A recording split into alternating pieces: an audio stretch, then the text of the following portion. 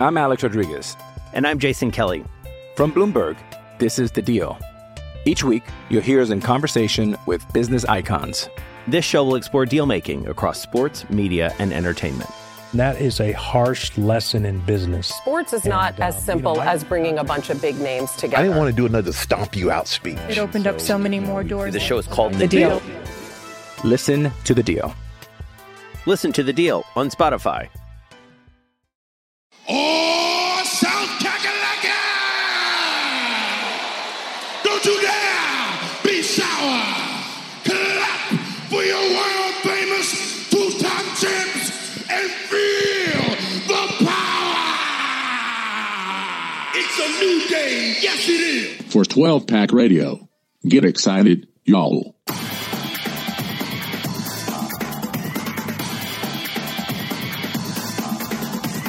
Welcome back, everyone, to 12-Pack Radio, your podcast source for Pac-12 football news and the home of the Beta Rank College Football Statistical Model. Thank you for joining us. This is Brian Conger. It's a dumb week. It's a dumb week here in the Conference of Champions. But that's okay. We're here to break down every game.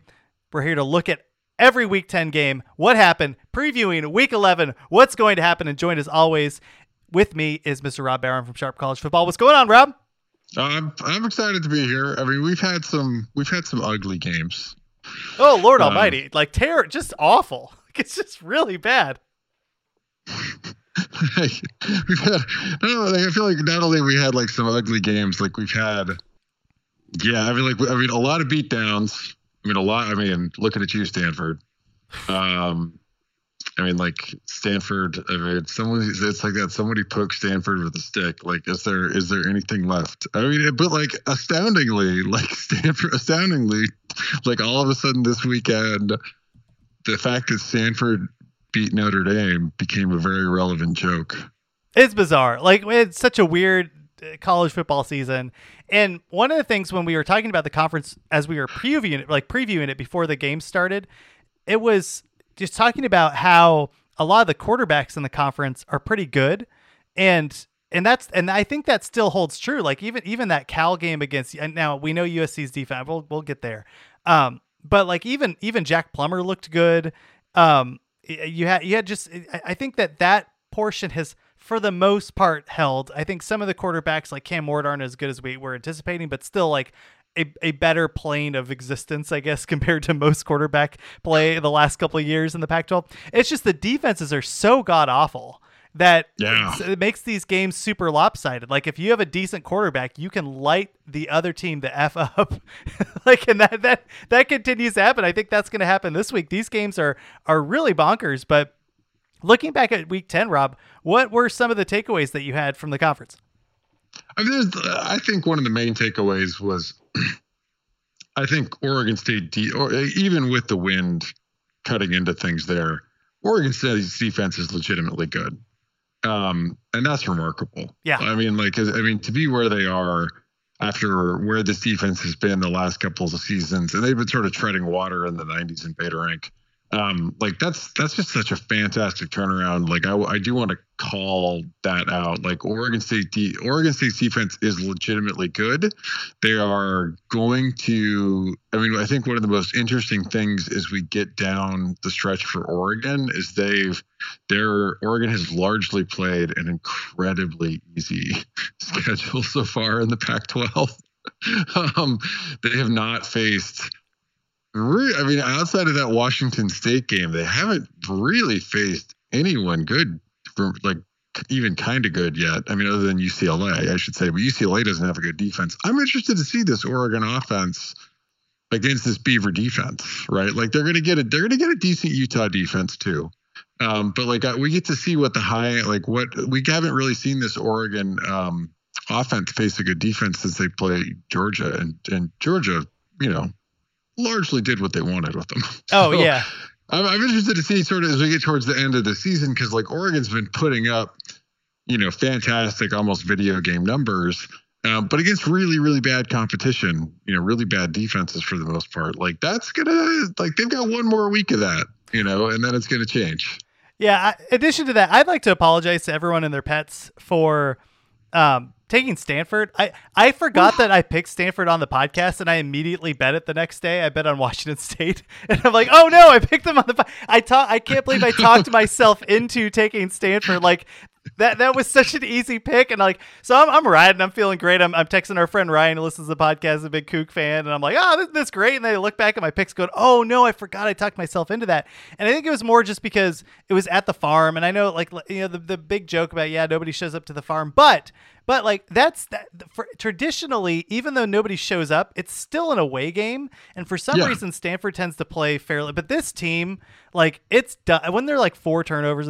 This team, I think, is done. And rightly so. Like I'm very, very glad. Right, they had the protests on the field. Like Stanford hates fun for not allowing just the whole vibe around the Stanford football program is kind of a disaster. And Washington State did what Washington State like what decent teams do, which is you play a bad team and you just punch them in the face and then you sit on them and then sometimes you keep punching them in the face, which in this case was what Washington State did in the first half of that game. So, like, I mean, what was amazing about this game was, like, and we talked about this a little bit, right? Like, I don't know if I believed Washington State would like, realize what people have largely realized about Stanford, which is... you run the freaking football. Yeah, exactly. Yeah, you run the football. Like their defense sucks at stopping the run, so like don't bother throwing it. And like Washington State has not necessarily shown themselves smart enough to realize this in the past, but like they ran the ball, a lot, like in this game, and they didn't rely on Ward too much, which is usually the best recipe for success. Because like he had a tough outing throwing the football. He only completed 50% of his passes for 5.5. But he added, an additional, 38 yards on the ground, including a TD. I mean, Stanford, 4 fumbles is just. Is that giving it like? So I've seen 2 games like this in the past. It was the Arizona State Arizona game where Arizona just continuously fumbled the ball, and it was to a cartoonishly large amount where you're just going, "Are you doing this on purpose?" And the Sun Bowl, when Arizona State played Florida State, and I think both teams fumbled the ball like 4 times. And you just look at that game and you go, how do you fumble the ball 4 freaking times in a game? Like that is just bonkers to me. And I know. Like I'm sure. Look, Washington State's rush defense.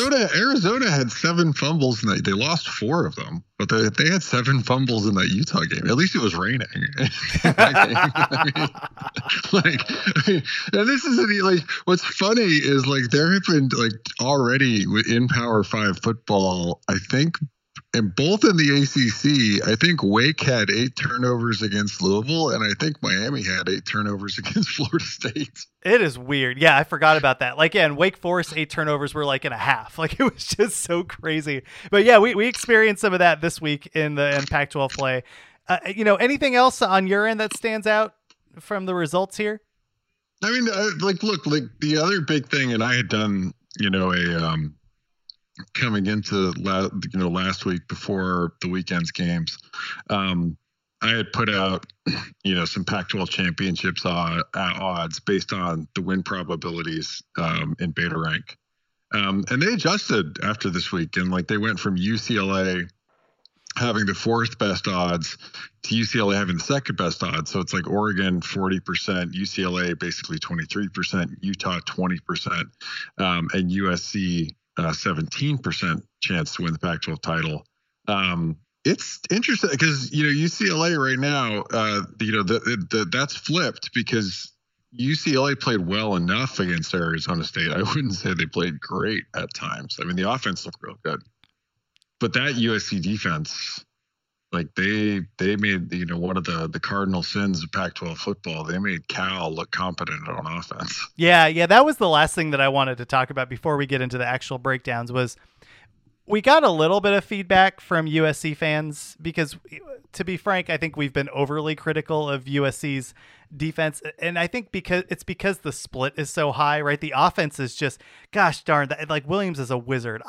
He is so freaking good, right. And he makes that team do things that it shouldn't be able to do, and it's awesome. It is a privilege to watch. And then we knew the defense was going to be kind of bad, and for a little while it floated because they weren't playing they played Rice and whatever, and they played a couple other teams where you're like, but this segment is why we were kind of hammering on USC's defense, right? Giving up 35 to Cal, giving up points to Arizona, giving up points to Arizona State. Like they're just, it just highlights that this defense isn't where it will be in the future. And I truly believe that. I think USC is going to do a good job bringing in defensive talent too, but it's not this year. And that's kind of why you saw Cal be able to fight back. And boy, howdy, they moved that ball like kind of any way they wanted a little bit in that second half. And USC, of course, the offense was so good. They were just able to always stay just a little bit ahead throughout the game. And that's really what led to it. But yeah, I thought that this 3-game stretch is a perfect example of USC's defense not quite being up to snuff where it should be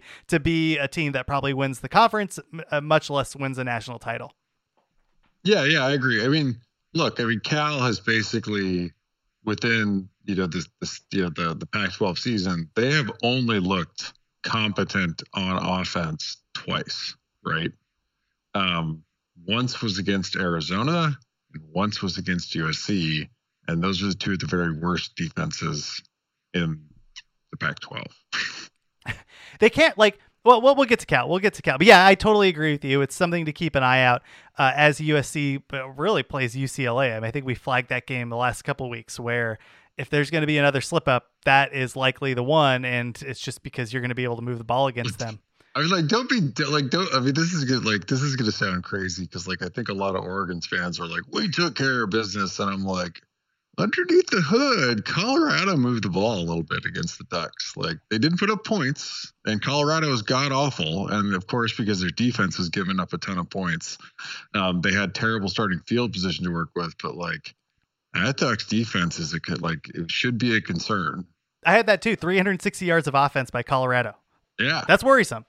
Yeah, I mean, look, it's the only team that has any kind of among the Pac-12, contenders for the Pac-12 championship that has any kind of moderate balance is Utah, but they don't have anything like the offense that Oregon or USC or do, or UCLA do.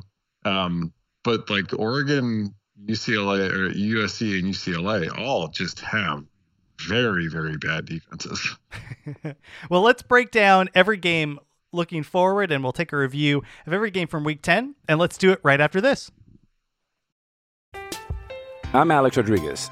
And I'm Jason Kelly. From Bloomberg, this is The Deal. Each week, you'll hear us in conversation with business icons. This show will explore deal-making across sports, media, and entertainment. That is a harsh lesson in business. Sports is not as simple as bringing a bunch of big names together. I didn't want to do another stomp you out speech. It opened up so many more doors. The show is called The Deal. Listen to The Deal. Listen to The Deal on Spotify.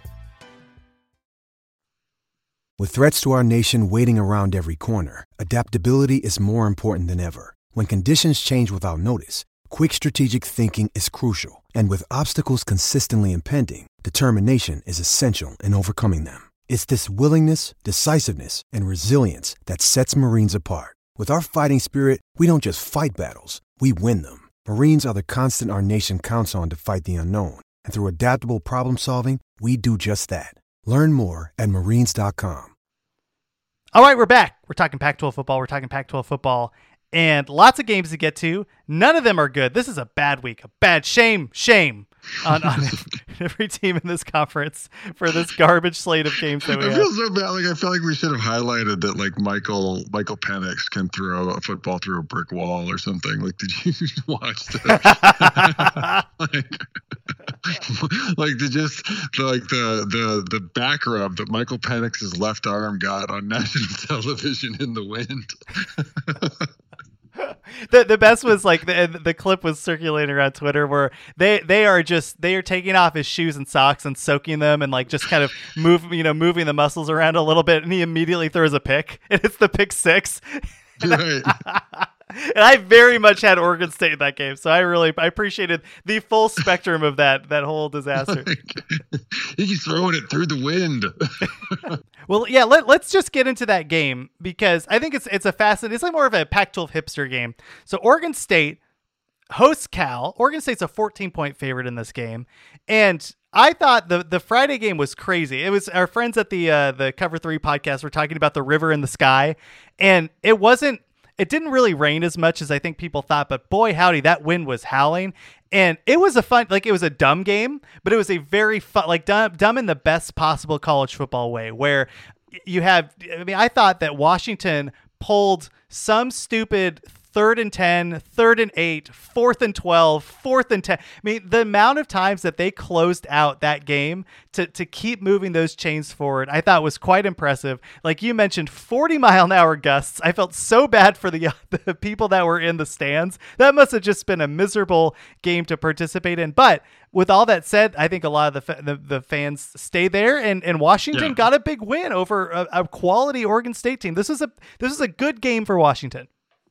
Yeah, I mean, look, like Oregon State largely got out. I mean, now look, certainly Oregon State could have gone up by a lot early if they hit those 4th downs, right?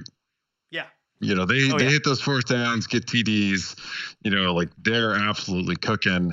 And they certainly needed, but they ended up needing the pick 6 to hang with the Huskies, right? And truly, too, I mean, like it was, I think Washington fans will point to the wind and say like, oh man, it cut into our biggest weapon, but it also cut into your biggest liability, which is your pass defense. Yeah. I mean, like, don't get me wrong, the Beavs ran the football, like quite a bit, and for the most part, pretty well. But like the fact that, the fact that Gulbranson was out there, like winging it into the gale force winds was truly not ideal for. I mean, and there were some guys that they just missed that were open. Yeah, like that they weren't going to hit those. And really, I mean, I think he would hit, like in normal weather, he would hit those. Like I don't know that even in like with less wind, this is going to end up being a very, very different game. I mean, we talked about, like, I thought the Oregon State secondary played really well. I thought Oregon State had a really good defensive game plan, even, wind, with all the wind there and everything like that. I thought it was a good game for both teams, in what were difficult conditions, So we might disagree on this, and then we'll jump to the next game here. But I take games where I have money on the line a little bit more personally. Looking at you, Oregon fans, I apologize for melting down sometimes on Twitter when Oregon doesn't cover the spread, which they've done quite often this year, by the way. Watching this game, Oregon State gets to, I think it was like 4th and 2, and they were close enough to kick a field goal. It was a chip shot. They go for it, they get stuffed. They do it again. They go for it on 4th down. They get stuffed again. And I just think if you're on the road, if you just kick a field goal, you're up 10. And now Washington has to change its game plan a little bit, I think, because when you're down double digits, I just think I don't know. I didn't like the fact that they did that twice. And the first one, I think, was 4th and 2 on like this. It must have been like the 12 or 13 or like somewhere between like the 7 and the 13 yard line.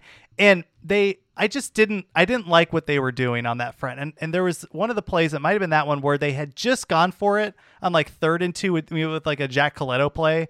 And they did the same thing and it got stuffed. And I'm like, gosh, like finally teams have understood if Jack Coletto has the football, it's highly unlikely that Jack Coletto is going to throw the football in Washington. Yeah. I don't know. What do you think about that? They got a little unlucky on one of those too. Cause like on one of those, I think Coletto he slipped. Right. Yeah. Like, yeah. But I tend to fall into like, look, like the thing, I mean, people are always going to criticize you when it's wrong, right? Like all you're doing is playing probabilities, like it's the same thing as like, if you're sitting there in Vegas, right? Like you're playing against the house, you're playing the numbers, and you're just hoping to get yourself into a position where, like, more often than not, if getting it right, count. Like, and that's where, like, I think, if you're Oregon State, people always like a lot of the criticisms here, I think, are fairly generic. Like at this point in the season, Oregon State should have enough data on themselves that they should know their ability to convert a third or fourth down and 2, right? Yeah. And if it's, I mean, the question is like, so think of it like this: if it's like let's say you have a guaranteed 3 points, but let's say it's, you know, it's a 50% to convert that, right? Well, your expected value is 3.5 points then. And like, if you're in Vegas, anytime your expected value is positive, you take the bet, you know, like, and so that's the tough thing. Like, I feel like a lot of some of this is like, I think the majority of human beings tend to be risk averse. Unless we end up in like crowds or something like that, or like mania, but individually, like a lot of human beings tend to be risk averse. We tend to value things that we have more than things that we don't have yet. And so we can often think of that 3 points as like being in our back pocket, you know? And so like missing out on that can feel worse than the touchdown that we might get. But I think that it is one of those, like, it's worth pondering. Like, I don't mind Smith's decision there. You know, like I don't mind the gamble, right? Like, you're gambling to get, like, because I mean, if they hit both of those, like, they bury Washington on the road. Yeah. And I don't think in that weather Washington would have come back from that. But it's, I mean, like, you miss them, and it does. Now the flip side of it too, right? Yeah, I mean, now the flip side of it too, that deep in their territory is like, you are giving them terrible field position, and you're counting on your defense. You're hoping your defense can also, like, even if you don't make it, you once again are hoping to start out with pretty good field position, right? Yeah, and it's windy, side. Right? Like, and you're saying, all right, Penix. So I don't know. I mean, like, I like, it's one of those ones, like, it's probably fairly close. Like, it's there, like, but if you're Oregon State, I mean, that's the thing, is like, if you're Oregon State, like, your bread and butter is running the football, right? Like, you have a really good offensive line coach. You have to feel good about that, like.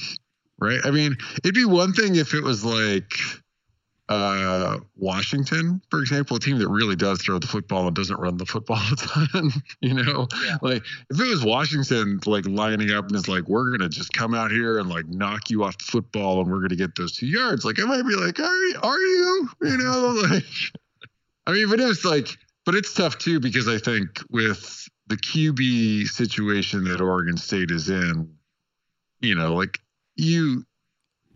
a different, like, with a different quarterback in, and maybe different pass catchers, like, you'd put that quarterback in motion, right? Like, you'd have him running out with a tight end leaking out, you know, like on like a slip route out into the flat, where he's running parallel to the QB across the line of scrimmage. And at that point, you're just sort of like, the QB can either tuck it and run it if he's got that available, or he can flip the pass to the tight end that's hopefully slipped out, you know, open enough. Like, those plays I think are smart, because, like, but with the weather and the QB situation, like, Washington was really able to load it up, and, like, obviously they got the result they needed. Well, one more note on that game, and it was that play where Coletto is taking the snap, and then they shift and they direct step, and smoke cigarette after that one. That was a great play call. It was perfectly executed. I think they scored a touchdown on it. It was awesome, because I'm like, oh no, they're not doing the Jack Coletto thing. I just, like, I'm on a plane and I'm like gesturing to the people next to me, and I'm like, never mind, don't worry about it, because I got my headphones in. That was an awesome play. They play Cal. Cal really made it, like, they could have now the first half of this game. Cal could have kept this even closer. I think USC would have ultimately won this game regardless, but there was a moment where they get the ball and Plummer just and they're probably on, like, I think it's USC's 40 or something, and Plummer throws just an awful pick. And of course that gives Williams about a minute and a half to go down the field against Cal's defense, which of course he does. And it was just this total flip in the game, and you just kind of saw the life. I thought I saw the life go out of Cal, and that wasn't the case, because they came back in that second quarter and they made a game of this. Yeah. I thought Cal played really well. I mean, in particular in the second half and the fourth quarter, when they roared back on USC. USC was completely helpless to stop them. But I mean, it wasn't even. I mean, like Arizona has a particularly bad run defense, and we saw that with, like we saw that like when they were playing. When they were playing Cal, like Cal was able to figure out like in the second half, like, oh geez, like we can run the football. They really exploited USC's pass defense. I mean, they were horrendous. Getting picked apart by a Cal team that has, for the most part, not done that to anyone. Yeah. And I feel like this is one of those ones where it's like I'm probably like the least fun person after your team wins sometimes, because like there are Utah fans that are like, oh my gosh, like we can run the football, and I'm like, yeah, you ran it against Arizona. I mean, like Cal ran it against. I mean, anyone can run it. Like, and that's where like savor this, Cal fans, because like it's been a truly rough season, for you. And you have not, and under in the Wilcox era, the offense has mostly been really bad. But yeah, like in the end, like the model didn't adjust Cal's offense a lot. It adjusted USC's defense about 15 spots downward. Yeah.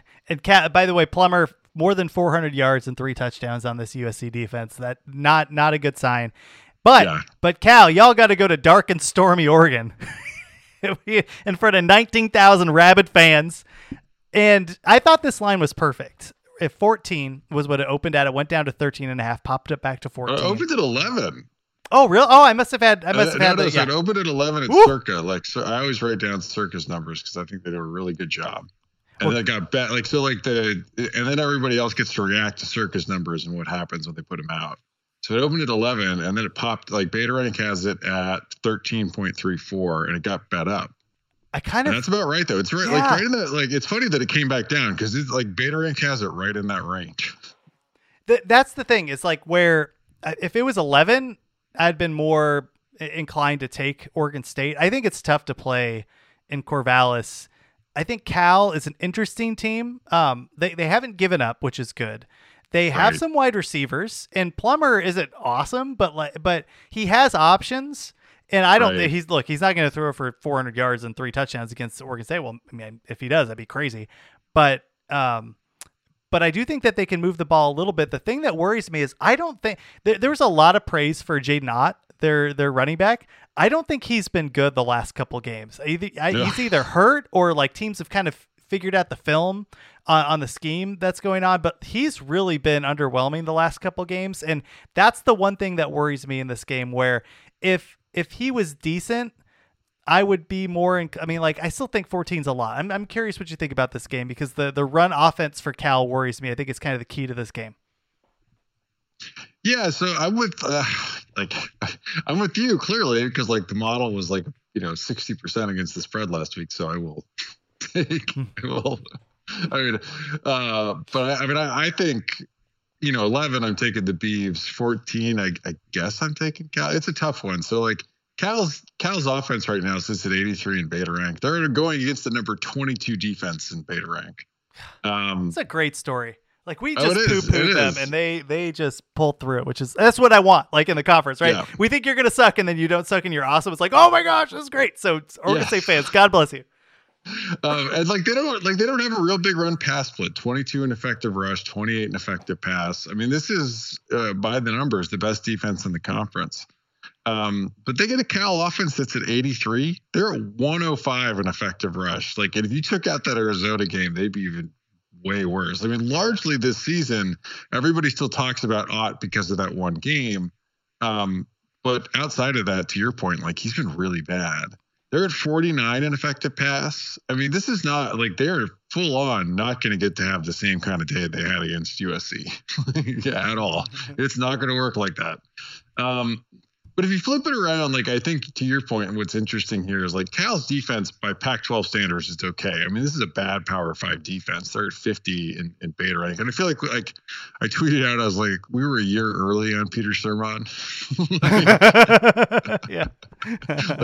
But it has come home to roost. I mean, much like the offensive line play, everybody get comments about how bad Cal's offensive line play is now, and I'm like, oh yeah, well, saw that coming. Oh yeah, that was the one thing we should have mentioned, and I had in my notes was USC just ate, just got what's that the Goya painting where Jupiter's eating his children, like that was basically the defensive line of USC that whole game. You're absolutely right. The offensive line play has been bad in pass coverage and in or pass defense and you know what I mean, pass coverage and run offense. But the Oregon State offense, like they're in a spot, right? Like they don't throw the ball very well. They're at 74 in effective pass. And that does, allow teams like, you don't have to respect the pass a ton against the Beavs.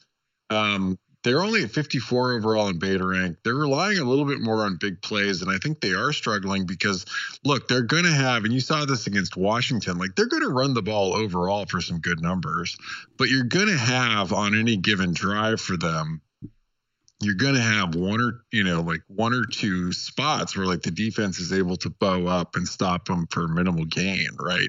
And then all of a sudden the Beavs face themselves on like second and third and long in obvious passing situations. And that's a really bad place for them to find themselves, I think, currently. I mean, it's a bummer because like we talk about Oregon State is literally a quarterback away right now. Like they're literally a quarterback away. And I look at this team and I'm like, I don't see anybody even on the roster, right? Oregon State, if there are any Oregon State folks who could like put together an NIL like group to like really get them a quarterback this offseason in the transfer portal, like make it happen. Well, so to be fair, I think Gulbranson is good isn't he a true freshman? Like, yeah, maybe he's as good as Chance Nolan. I mean, it goes to your point, right? Like they should have had somebody else so that Nolan was the backup and Gulbranson was the third. But the fact that like Gulbranson came in and I can't see that big of Nolan is a little better, but I don't think it's that much of a difference between those two quarterbacks. I agree. I mean, I think, I do think I think to your point, right? But like the fact that there's just not that much difference, I think is really depressing. Right? Well, yeah. Gulbranson, yes, we're talking about a freshman, but look, like he certainly got the ability to progress. I mean, and Nolan, not Nolan, but Smith and Lindgren are really good offensive minds. I think they'll be able to run the ball. I don't know that it's hard to see them. Oh man, like 14, because like 14, in order for you to get paid out, they got to get to 15. Right. Which in most situations, like the Beavs aren't going to go for 2 just for you, well, they might. Here's the counter to that, though, is that I don't think Cal scores more than 20 points in this game. Like, I just don't think they move the ball. Yeah, I agree. I agree. This is going to be the toughest defense that they've faced in a while. Yeah. Yeah. And they should have good, like Oregon State should have good field position. And that can pile up. Like if you consistently get good field position, right? Like even if the other offense, it's like that Colorado Oregon score, right? Like, yeah, Colorado moved the ball, but they always had bad field position, right? Because like Oregon's just scoring at will, right? So that can hide things. Like even if Cal moves the ball a little bit, like Oregon State's going to get plenty of opportunities in this game where they have good field position. I'm taking the Beavs. What's the defensive? Yeah, well, I think I'm with you too. What's the defensive split for Cal? One more time. They're at 65 in effective rush and 51 on effective pass. What they do best is they force 3 and outs and turnovers. But they struggle against big plays, 69 and explosive drives. Like, I'll take the Beavs. I think this is a tough spot for Cal. I went 3-3 last week, whatever. So one game above 500. This is like my worst year in like 4 years, but I'm still clinging above 500. Okay. So we have that game. Let's take a look. Coming up next, let's do USC versus Colorado. This is a dumb game. We can breeze through this pretty quickly. Will be a tough game. We already talked about USC. I mean, like, look, this team is what it is. They again were without Jordan Addison and Max. I think it's Max Williams was out of the game. So we saw a lot of Michael Jackson. We saw a lot of Caleb Williams doing whatever he wanted with other players. Gosh darn it. Taj Williams, the Memphis transfer. Anyway, he's throwing to different wide receivers that are also pretty good. Again, the defense is worrisome. I mean, but it's not worrisome against Colorado. That's the problem. Like the poor Colorado too. When they were playing Oregon, at least we should talk about that game, right? Oregon 1,000,000, Colorado 10, and we jumped on the line because I think it was 36.5 when we were recording, and we're like, that is a lot. And Oregon covered that, and they did it doing like spring football. Flea flickers. I think they had Justin Flo score a touchdown. Like Oregon wanted to get some stuff on tape before their 3 tougher games to finish it out. So they got a lot on tape for people to think about. It was funny because it looked like they were just having a grand old time against Colorado, like the poor Buffs. But again, the Buffs put up like 370 yards of offense. So this game was weird because Oregon scored so much, but they also gave up so many points. But they really, I mean, there was a couple of 4th down, stops that they had. I mean, they really were able to do what they needed to do when they needed to do it on the defensive front, but they did give up a lot of field, and that worries me a little bit. But if you're Colorado, is this team done? I think because the spread here was at 34. USC's favored by 34 at home, and this is kind of that line hasn't moved. It opened at 34. Well, it's weird because we were talking about like, all right, Oregon's defense isn't great. Right. Maybe Colorado scores 17, and they didn't, right? Like, right. That was almost the difference between them covering and not covering. It's kind of the same thing with USC, right? A really potent offense, better quarterback, but like, I think Oregon runs a more interesting scheme at this point. I mean, I think you sort of like, I mean, and Nix has played lights out. He has also not faced any defenses particularly good, but like he's played lights out for the most part. USC, this is going to be, like they should have, they should be able to put up as many points as they want in this game. That's the real tough thing here is like and it's the same thing as the Oregon game in a lot of ways, right? Like USC's offense sits at number 4 overall. Colorado's defense is at 121. They've managed to even pass Arizona to be the worst defense in the Pac-12. And they're at 122 in explosive drives. USC is number 3 in explosive drives. And Colorado's run defense is at 123 overall. And USC's, they do prefer to throw the football, but this could be a game where Lincoln Riley maybe runs it a little bit. I don't know. I thought he was going to in Arizona, and he was like too stubborn to do it. Yeah, we had talked about the screen prints of Utah versus like the one-of-a-kind masterpieces from Lincoln Riley. Well, yeah, like I mean, Whittingham figured it out. And he's like, nope, we're just running the football. That's what we're going to do. But you flip it around. I mean, like I think what's tough, and it's largely the same problem that Colorado ran into in like covering against Oregon, is like Colorado put up some yards, but they because they basically were starting out at their own 25 or worse, every drive. It was impossible for them to navigate the full field. And I think that's largely going to be true. Like Colorado is the worst team in college football offensively at drive efficiency. They just cannot turn drives into points. They're decent at putting up yards. They struggle because they're not going to be explosive. They're not going to put up big plays. It's very difficult for them to string a drive together. And because their defense is so bad, they're just not going to be able to get down the field and put up many points. Yeah, I'm taking USC. I'm not betting on this game, and I'm not betting on the Cal game. I think the lines on both of these are quite good.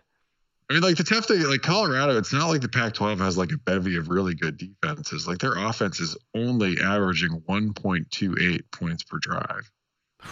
Yeah, and I think we're going to have at least 2 picks by Shrout in this game. I think that's going to be what the difference is in terms of USC covering. Who are you taking? I mean, please do not come at me. Like, yeah, I'm taking USC, but please do not. I don't want to hear from any USC fans about how good their defense looks after this game. Like, no one cares. This isn't a test. Don't take anything away from it. Yeah. Like, just don't be like Oregon and give up. Like at one point, Oregon was giving up like over 8 yards a pass in the game. Like, oops. All right, let's move on to what I think is probably the game of the week. Washington on the road against Oregon, 4 p.m. on Fox. Oregon is a 13.5-point favorite in this game at home against the Dogs. And we've covered both of these games. So, I mean, I think Oregon did everything that it needed to do with joy and love in their hearts, with full hearts.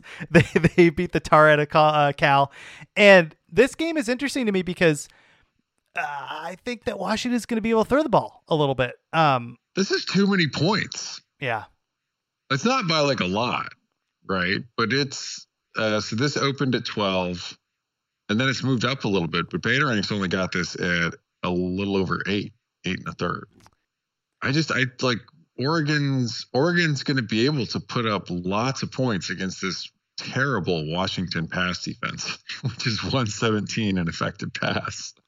But you flip it around, like Oregon is 103 in effective pass and Washington's number 2.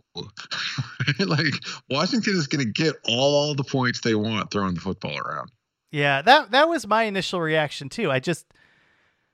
Now Oregon's been great against the spread. I think they're 7-2. Shout out to QB11 for highlighting that. I'm just like the thing is I want to take the points if I'm Washington, but gosh, man, you could do whatever you want against Washington, and Oregon will. Right? They're gonna score the ball through the air. They're gonna run it. Right. They're gonna have Bo Nix run it. They're gonna have Bucky Irving run it. Like I mean, it's just they're gonna get 40 to 45, and it's I mean like can Washington pop back and get 30? No, yeah, I do think I mean, like so. What's our like? Where have we seen this game before? Like we have seen this game before in like Oregon, UCLA, right? And UCLA in that game, like just continually stubbed their toe. They didn't punt, and they ended up losing by 15. But like, some of the people are going to be like, "Well, that's bend, don't break." I'm like, some of that is just UCLA. Just like sometimes bad things happen to you on the football field, right? Yeah. And I think like my expectation is I think Oregon's going to win by 2 possessions, right? Like, but I think it's closer to 10 points, right? Than I think it is like 2 touchdowns. I mean, like, look, I mean, this could all go wrong. Like, I mean, this could either but I think what makes this game interesting is like if and Oregon has not offensively. Oregon has not stubbed their toe, right? Yeah. But I do think it's worth like keeping an eye out. Like this Oregon defense, like they against Washington State, like, yeah, there were some, some turnovers in there too. But like, I mean, Washington State kept with them, like Washington State, which has a bad offense, put up 30 on them, right? Like Stanford, which has a bad should have put up 30, like offensively. And then, you have some like wackiness in there at the end. Stanford put up 27 on them. Like Betaranx projected that to be Stanford putting up a little over 21. I mean, Oregon can give up some points, right? Like I think they're going to find themselves in this position. Like maybe they have the kind of game that they had against UCLA again. And they really just do find ways to get off the field. But like UCLA runs the ball more, which is what Oregon's better at defending, than Washington does. Like, I think they're going to torch the secondary. Like this secondary, like trying to remember, like they haven't faced anyone outside of Georgia that throws the ball like Washington. And I'm not saying like Washington, like I still expect Oregon to win. But if Oregon were to like turn the ball over once, like this could be a really close game. All right, I'll take the points. If you're going to wait, right? I think this goes to 14, so get that extra half point. But I'll take them. I'm worried though. I think that Oregon can blow out Washington in this game if like a couple things go poorly or if there's a turnover from on the Washington side. I do think Oregon's going to take full advantage of that, but I do think that Washington's going to be able to score and keep it at least close enough. But I mean, I think that's true of either team, though. Like they're close enough to like the final score could, like, if Oregon catches a turnover, if it's Oregon that has the luck, because there is luck in these games.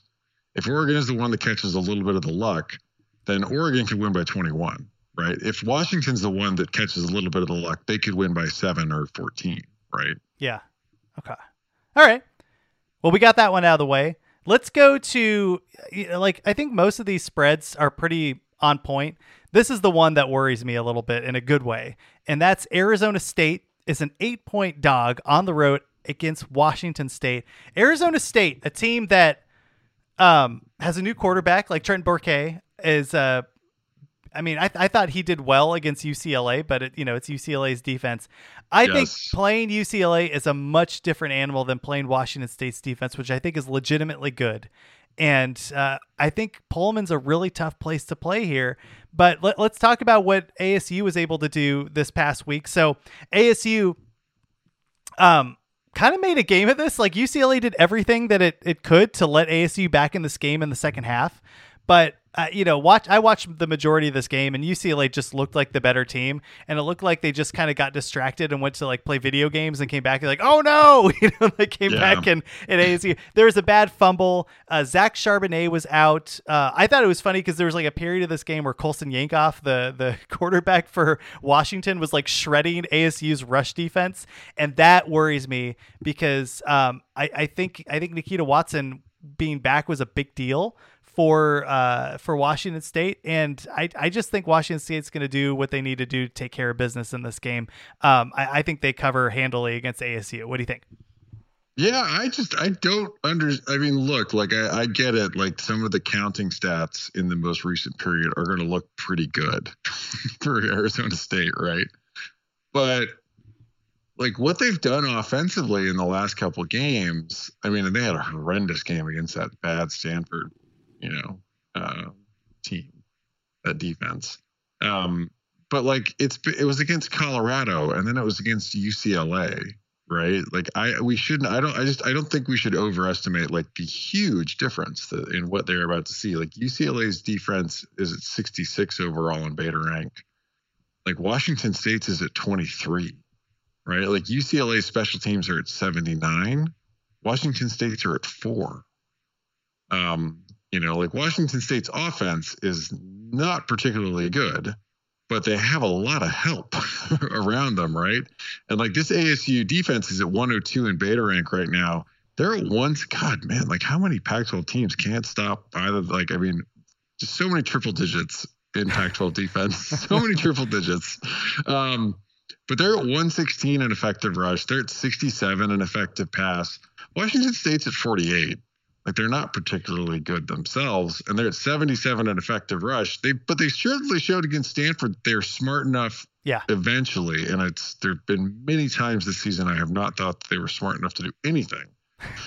They were smart enough to run the football against Stanford. Like, my guess is they're relatively smart enough to run it against ASU. And at 27 in effective pass, they don't ask Cam Ward to do much, but they can get over that one. And in this case, like, ASU special teams are at 111. And then offensively, like, yes, ASU's made some progress. They're up to 59 overall in beta rank. They're at number 40 in effective pass. But like, Wazoo is at 23 in beta rank defensively. They're at 24 in effective pass. And like, we're going to talk about this when we talk about the UCLA Arizona game. Like, UCLA's big problem is they're at 72 in effective pass, right? Like, that's far and away what they're the worst at. And that's like, I like Wazoo by more than this. I saw this number.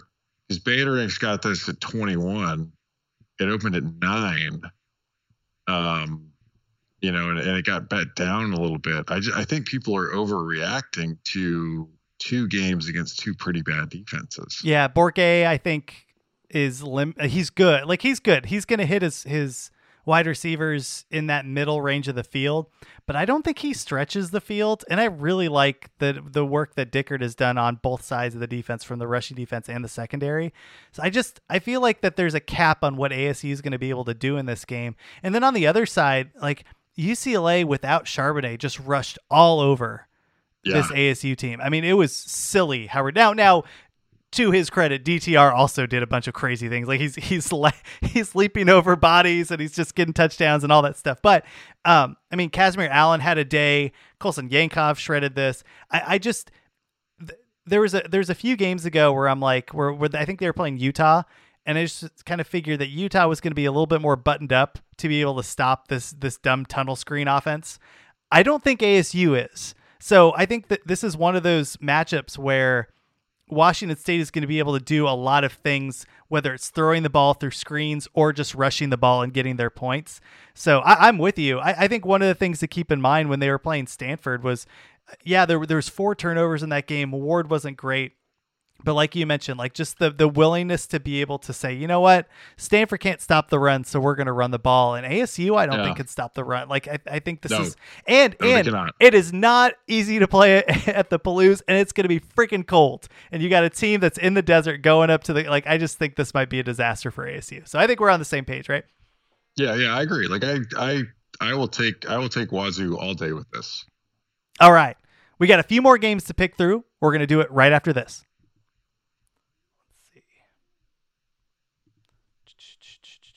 Just get this picks in. All right, we're back. We're coming through games. Let's talk about one where I was totally wrong. And that was Utah 45, Arizona 20. Now, Utah is looking forward to playing Stanford. They're a 24-point favorite at home against the treeless trees. You see that the tree got suspended? Yeah, the tree suspended. Just what a well, the tree the tree throws back a few before the games, and that's been a long running history.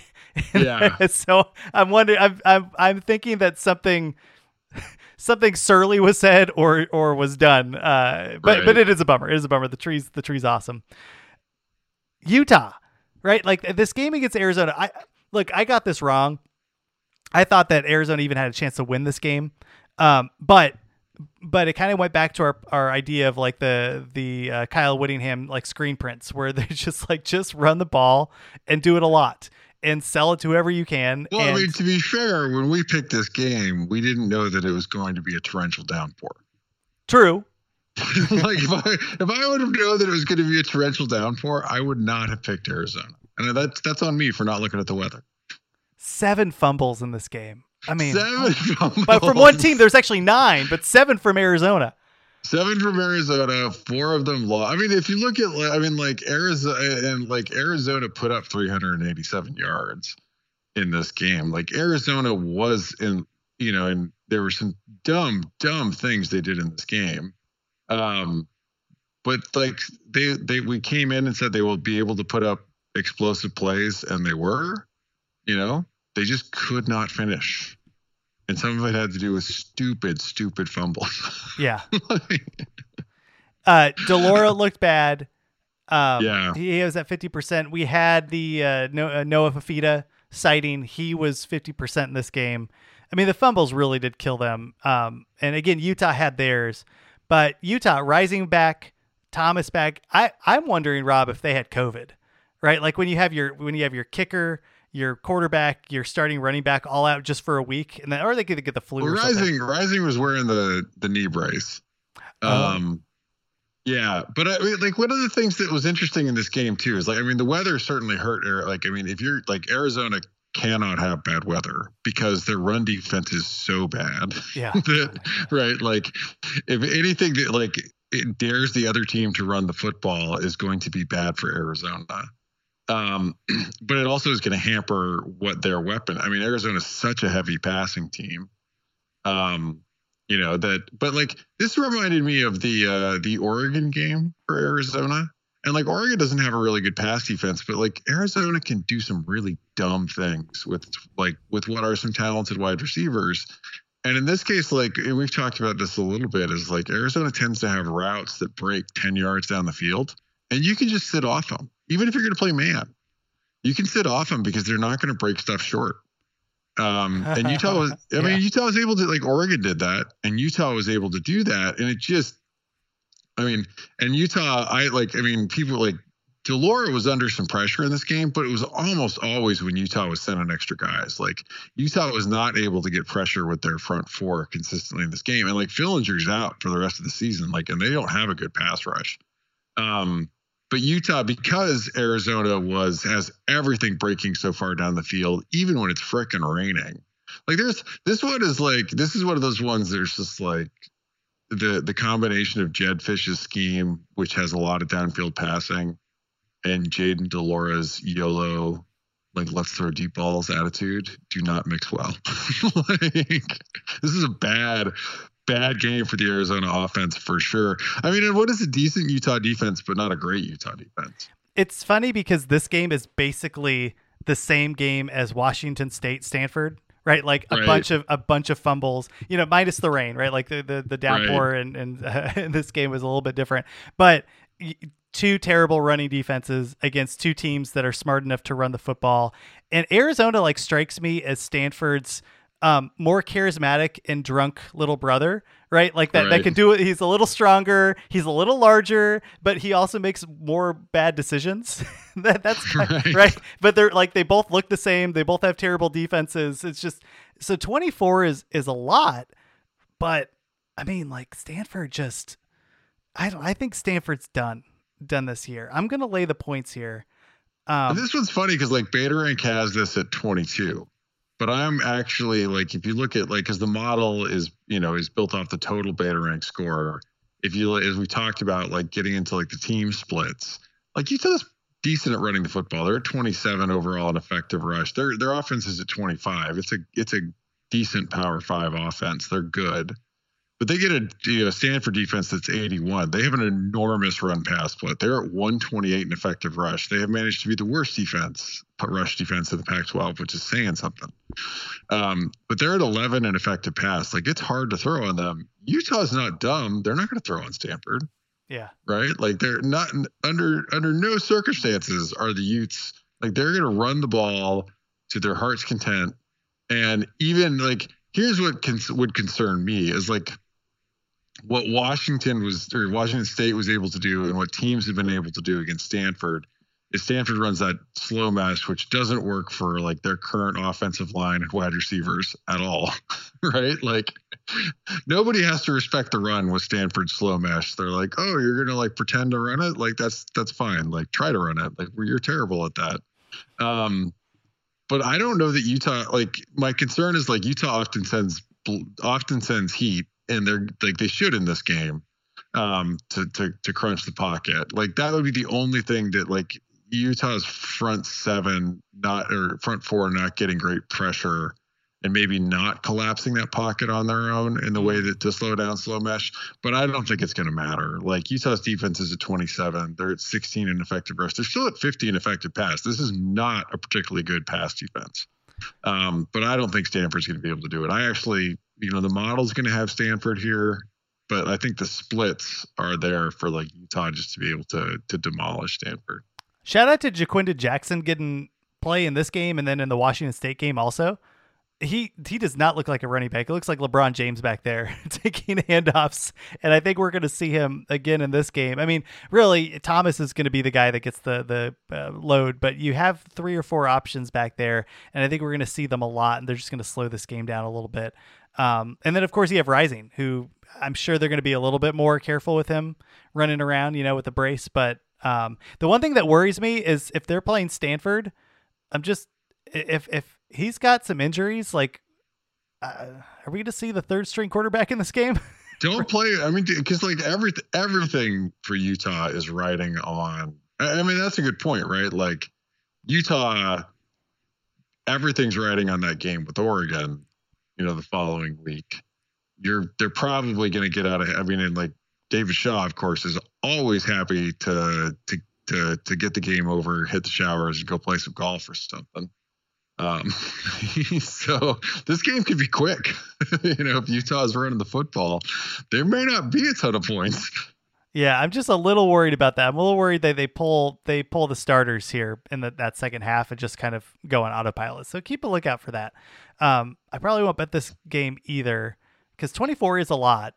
And I think it's real close. I mean, like Beta Rank has it right there. It's not as if like I think Vegas had like often like with the big spread, Vegas will have it like 3 or 4 points under where Beta Rank has it, and sometimes a little more. And you can feel really comfortable, particularly at this point in the season, that Beta like that it's going to go over unless you get some like horrendous turnover luck, or like that win in Chicago with Ohio State.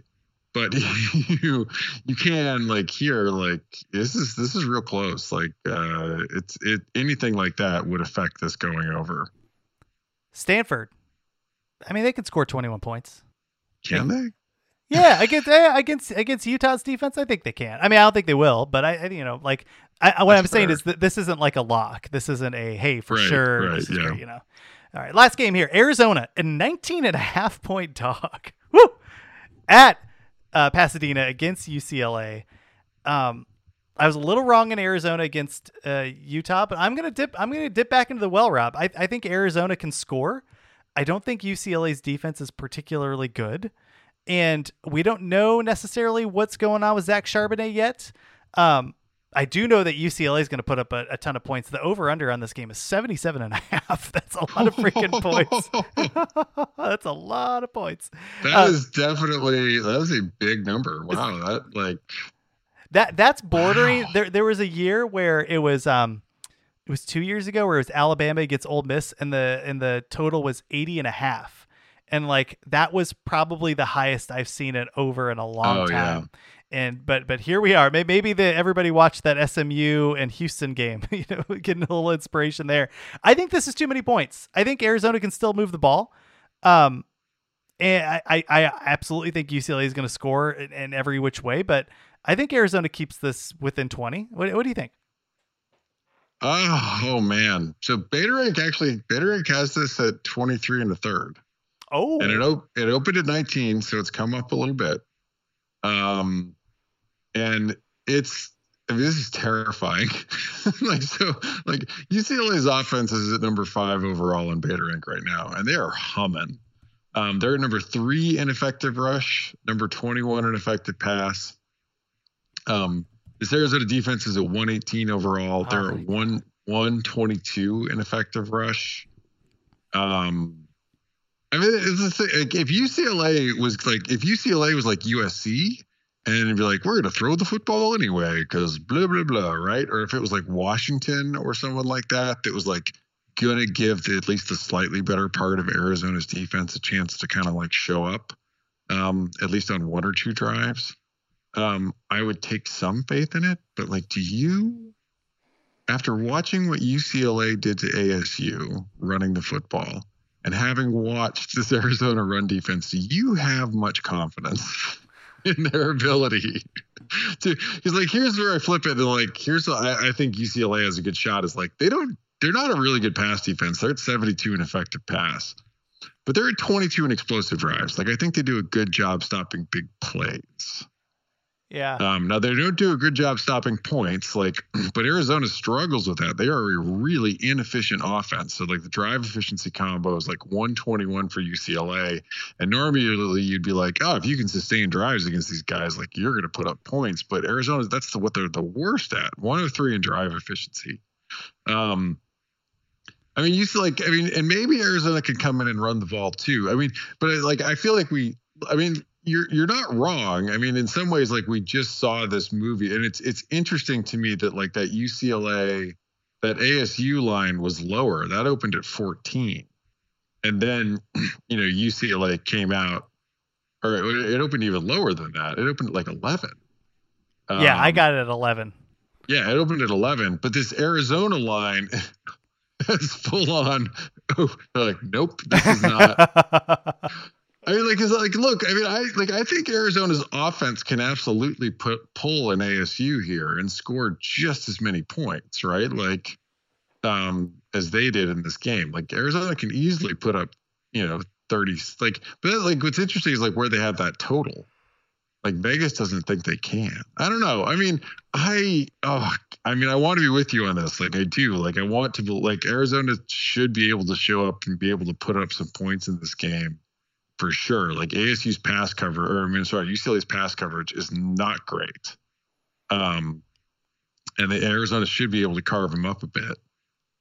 I feel like so burned by Arizona after the weather got them and the turnovers, all those fumbles. I'm going to take Arizona. Dang it. You talked me into it. I think they're going to, I think they can match ASU points wise.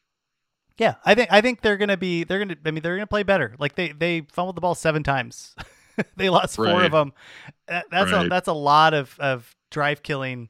I think the thing that does worry me, I mean, obviously the run defense is like the biggest thing, and maybe Charbonnet comes back and makes Arizona look dumb.